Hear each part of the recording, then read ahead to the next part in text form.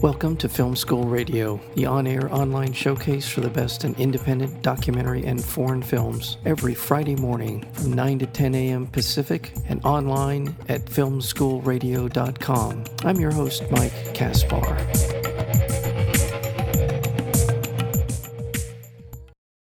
Finding Yingying follows the nightmarish story of a 26-year-old Chinese student, Yingying Zheng, who comes to the United States to study. In her detailed and beautiful diaries, the aspiring young scientist and teacher is full of optimism, hoping to also be married and a mother someday. Within weeks of her arrival, Yingying disappears from campus. Through exclusive access to Yingying's family and her boyfriend, Finding Yingying closely follows her journey as they search to unravel the mystery of her disappearance and seek justice for their daughter while navigating a strange and foreign country. That is the backstory behind this remarkable documentary film called Finding Yingying, and we're joined today by the director of the film, and that's Jenny Shi. Jenny, welcome to Film School Radio. Thank you. Thank you for having me here. How long have you been interested in making films? In other words, was this the catalyst for you to move forward as a filmmaker telling this story, or had you been thinking about that as something you wanted to do? So I never really thought about making films until I started making Finding Yingying. So I came here in 2016 for my graduate program at Northwestern University. I was a journalism student. So when Yingying first disappeared, when I learned about her disappearance, I was still a journalism student at Northwestern. So I was in school and I was in a documentary journalism class. So basically in school, I started to learn how to making documentaries with journalistic approach. And then Ying story happened. And for me, from my perspective, as a journalism student, of course, I was curious about what happened and what was going to happen. And the second, I found out that Yingying and we actually went to the same university in China. And just like any other Chinese student at that time, we were all very worried about Ying's safety, and we were spreading words to trying to find her. And I was also like posting her information on my social media. So after Ying's parents arrived in the US, I went down to Urbana-Champaign area, which is not far away from Chicago, where I stayed, and visit them to see what I could do to help them. And then I got the idea of maybe just started documenting, what was going on. And that's how everything started. You never met her? No, I never met her. I feel like watching the film that things just sort of progressed. I wouldn't say there was no plan, but it was just you followed your instincts in terms of how you were going to go about it, about documenting what you wanted to document. Was the family resistant? How did the family react when you started filming them? I would say at first, I didn't start filming them directly. I was mostly covering all the public events, like the press conference, rallies, March for Yingying, and the concert, things like that. And I met a volunteer who's already a volunteer helping Ying's parents. And he was actually a senior student at U of I at that time. So he also interested in like filmmaking, things like that. So we started film together. And at first, we were interviewing many Chinese students, basically to see, how Chinese student, the community, they are reacting to the incident. And then we also realized that there were a lot of reporters, they were covering the story. But that was really focused on the investigation, the crime, and the perpetrator, especially when the police and FBI released a surveillance tape showing that Ying went into a stranger's car, a black car. So everything was about investigation. But Shiling, who's that volunteer who later became the cinematographer and co-producer of the film, he and we just feel like, Ying's story and her family story was somehow lost in all the media attention on investigation. So when we talked to Ying's parents about, maybe filming the places Ying used to work, used to stay, they just feel like it's a good idea, just started documenting.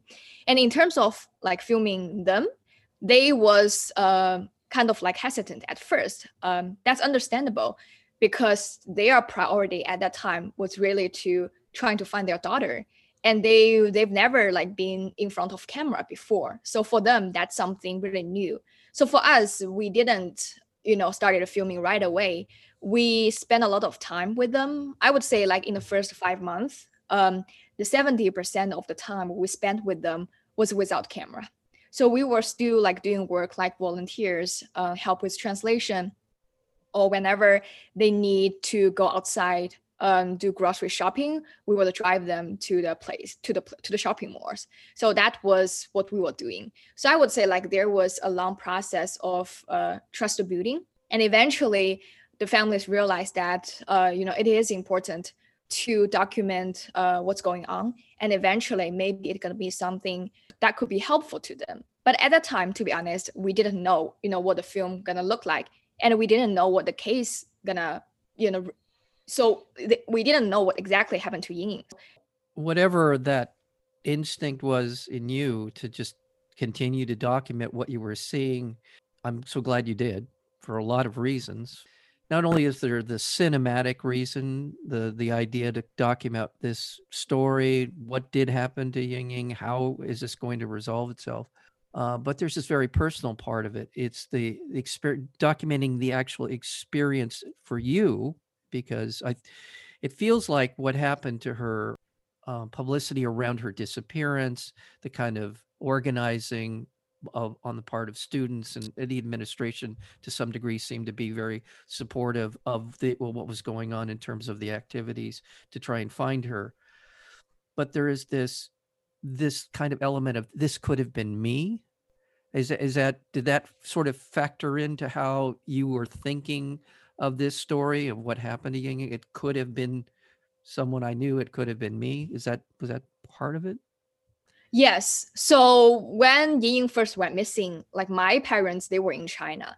So even in China, this was a huge story. And my parents, they kept texting me, asking me, don't go outside. Even though I wasn't even in like Urbana-Champaign area. I was in Chicago, but they were really worried about my own safety. And when I saw Ying's parents, that immediately reminded me of my own parents. I was thinking, if it happened to me, how would my parents look like? What was the world gonna be, if this happened to me? And after I saw the surveillance tape that Ying got into someone's car, that also reminded me of a similar experience I had when I first came here in 2016. So that was me like doing a school assignments, and that was super late. So someone just approached me and offered me a ride. And to me, I didn't know, at that time I was new here, and I was so lonely and homesick, and I really trying to navigate the foreign places, and I just feel like I did a decision that I normally wouldn't do, and I got into someone's car. And in Ying's case, yes, she also got into someone's car, and this is what happened to her. So Yeah. to me, this could have happened to me, if the person like I who offered me a ride, he was a bad guy. I wouldn't, maybe you are not talking to me today, right? It could happen to me. So I think for me, being an international student, this is also an important perspective I want to bring into this film. And that's why I ended up, sort of being a character or a component of the film. Right. Yeah. You're narrating, you're our guide in so many ways in the film of telling the story. Well, I do want to go back to the actual story of what Ying, she came here from China. What community did she come from in China? By the way, you go back to China to spend time with her parents, which gives us another whole perspective. And it's an obvious example of the trust they had of you, because you see the parents throughout this film in some very emotional, very raw moments, which anyone would be going through. But you were there to document it. But let's talk about where Ying came from and why her story resonates, and how heartbreaking it really, this story is. So where did she come from? Yeah, so she grew up in a city called Nanping, in Fujian province in China. And that city, I would say like Ying, she actually grew up in a humble family. So Ying's mom, she basically stayed at home, taking care of her two children. And Ying's father, he's working as a truck driver. And Ying's brother, he didn't even finish his middle school. He was basically out there taking on some gigs or part-time jobs. And Ying, she was quite different from the rest of the family. She got into the top university in China. Peking University, it's actually like Harvard in the US. So that was really extraordinary to her. And also that's something really big to the family. And then she was pursuing a PhD degree at the University of Illinois at Urbana-Champaign. And her goal was actually, after finish her PhD degree, she wanted to go back to China and to support her family. And when I went back to China in 2018 and spent time with Ying's parents, because in 2017, when they first came to the US, they were in deep grief and they were so worried about Ying herself. And meanwhile, because they were in the US, a country that they were not familiar with, they were very afraid of anything that could jeopardize the trial or investigation, things like that. So they are really careful about their image, in public, and they always behave themselves. But in China, they were more relaxed. And in the film, you would see a lot of intimate moments between Ying's parents and me. I would say, like, in China, they were really at home, and there were a lot of family conflicts caused by the loss of Ying that we never see, here in the US. And sometimes Ying's mom, because I was around, and Ying's mom, she would say, "You really look like her. You really look like Ying." And I had a mixed feeling, because I feel like, on the one hand, Ying's mom, she was actually happy, to see me. But on the other hand, I just feel like it's just like reminding her that her daughter is gone, and there's someone else like being here. So I had a mixed feeling.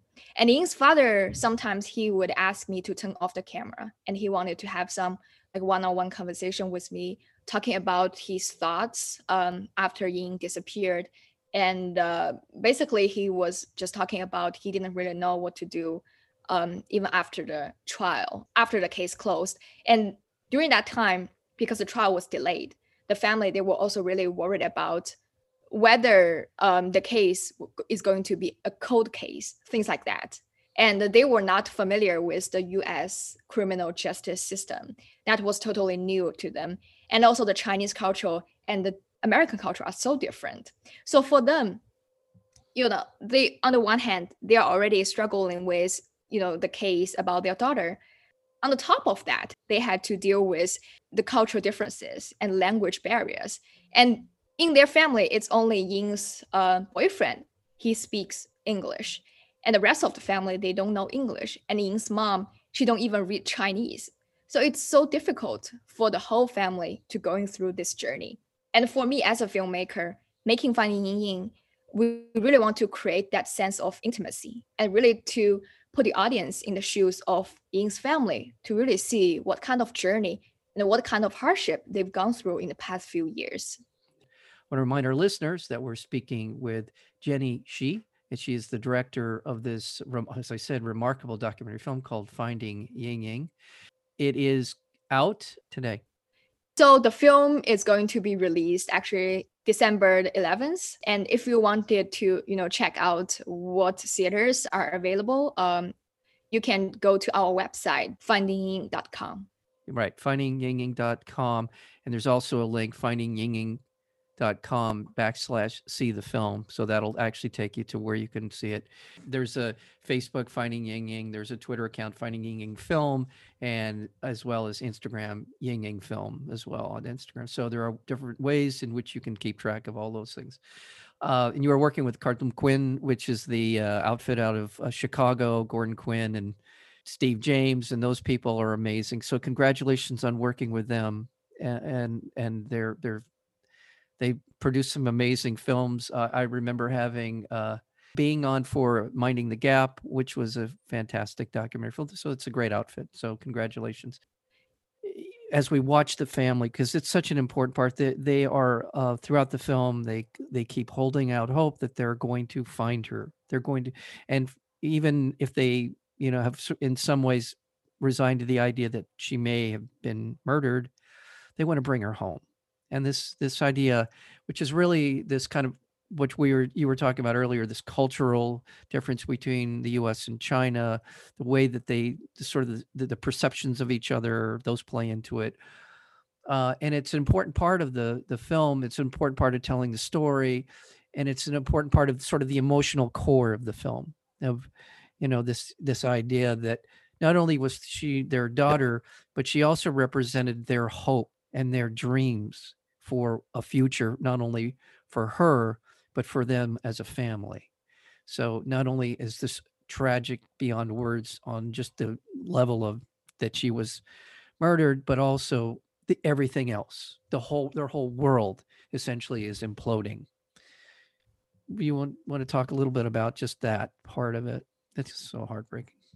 I would say, Finding Ying Ying, we don't want the audience just to see it as a Chinese girl who went missing. I think there are a lot of universal emotions inside that. If you are a parent, you could probably think about what if this happened to your own child.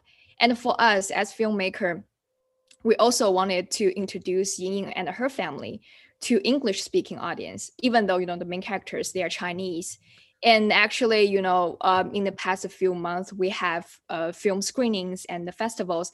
I got a lot of messages and also emails from audience from different backgrounds. They would talk to me saying that, they basically cried. They were crying throughout the whole time when they were watching the film. On the one hand, they just think about Ying herself. She was such a brilliant girl, extraordinary, right?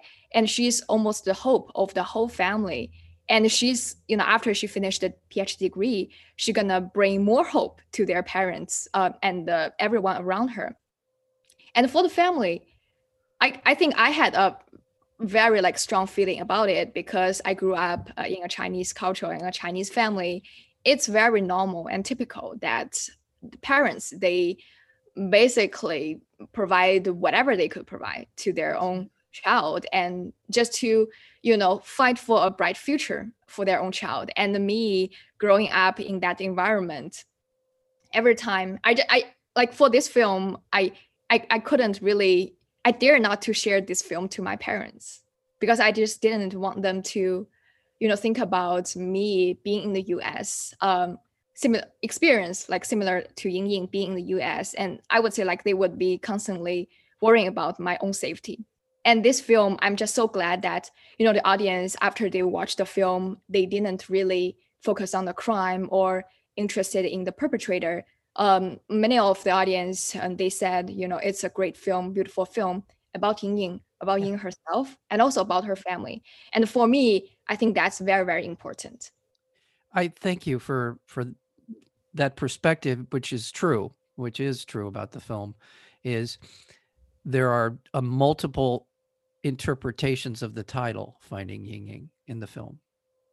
And I think, as you said, I think the most important thing is to see her as a person who was very dedicated to what she wanted to do with her life. She seemed to, as she says at the beginning of the film in one of her diary entries, it's that I want to continue to learn. I want to learn. I want to go back to school, even though she got through her graduate degree, right? I have that right. She wanted to continue her research, and she was working on climate change issues. She was working on how crop yields. She was, and it's that what would have happened, had she been able, had she lived, and it is about her, and we see it through her parents. We see it through her boyfriend.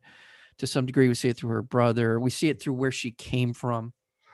And and one of the things about it that I would have not thought about until I saw this, which is how important Chinese students have become in the United States in our educational system. That was another thing that sort of hadn't dawned on me because of students coming from overseas. They pay the full freight for going to school, which is this whole another level of how much of a contribution is now coming from outside the United States to keeping our so-called world-class educational system functioning.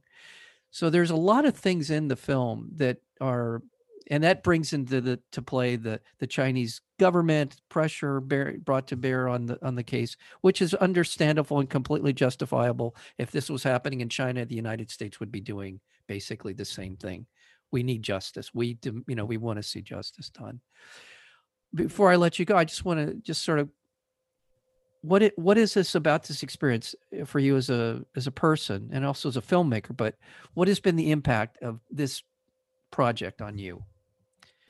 Yeah, I would say as a first-time filmmaker, at first it was very difficult for me to move forward in different levels. At first, I would say like as a journalism student, I was constantly asking myself a lot of ethical questions because this film we actually captured a lot of moments that the family they were in deep grief, and I was thinking about at first I was thinking about whether I was exploiting my own relationship with Ying's parents and try to capture certain scenes or moments I wanted for the film. But that's a question I've been always asking myself. And I also talked to different filmmakers and also Gordon Quinn at Cartoon Quinn Films about how to navigate these ethical dilemmas. And he gave me a lot of great suggestions. And for me, also like making this film, if it's just me, I couldn't have finished this film. I actually met a lot of great mentors and a lot of supporters, helpers along my way. For example, my former professor at Northwestern University, his name is Brent Huffman. So he actually, after I graduated, he came on board as one of the producers. And I also met Diane Kwan, the producer of Minding the Gap. She was so nice, and I feel like in the past 3 years, she was almost like my mom, really taking care of me, not just as a filmmaker she's working with, but really, a Chinese girl, navigating a foreign country. And she's just so nice and taking care of me.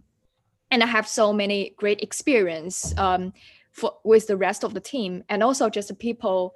I would say like as a female filmmaker of color, like in this industry, right now we are talking so much about representation and who has the right to tell the story. And I just feel like I'm very lucky because I'm in Chicago and I have Cartoon Quinn around, and a lot of people, they were just supporting me. And I got into the Diverse Voices in Docs program. That's a program really help bring Finding Ying to a next level. That's where I learned how to write proposals, how to be confident and to pitch the projects to potential investors, funders, and distributors. And I myself, personally, being an international student, graduated, navigate my life here, and also thinking about Ying's experience and Ying's parents' experience, I started to think about my own relationship with my own parents.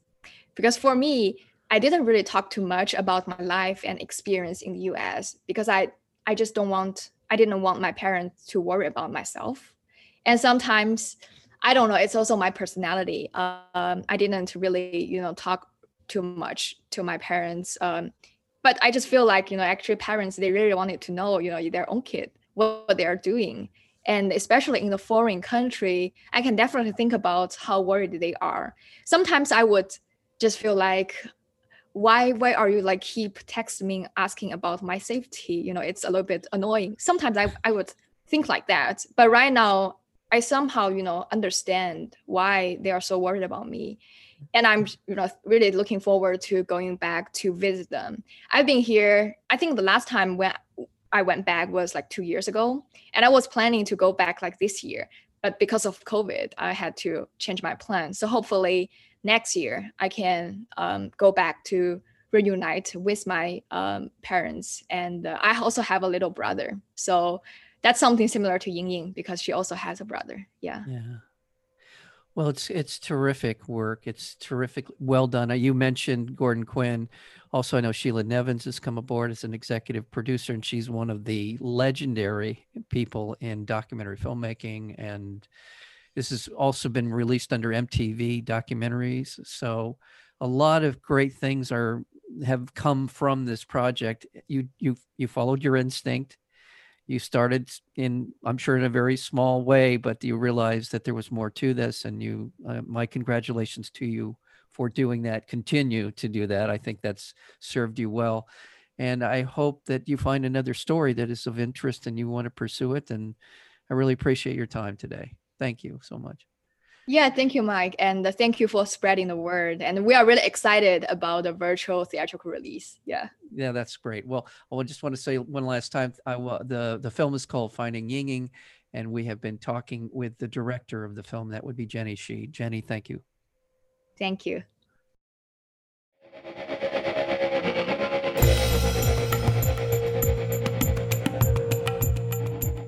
You've been listening to Film School Radio, the on-air online showcase for the best in independent documentary and foreign films. You can find out more about the program at filmschoolradio.com. I'm your host, Mike Kaspar. Thank you for tuning in, and we'll see you next week with another edition of Film School Radio.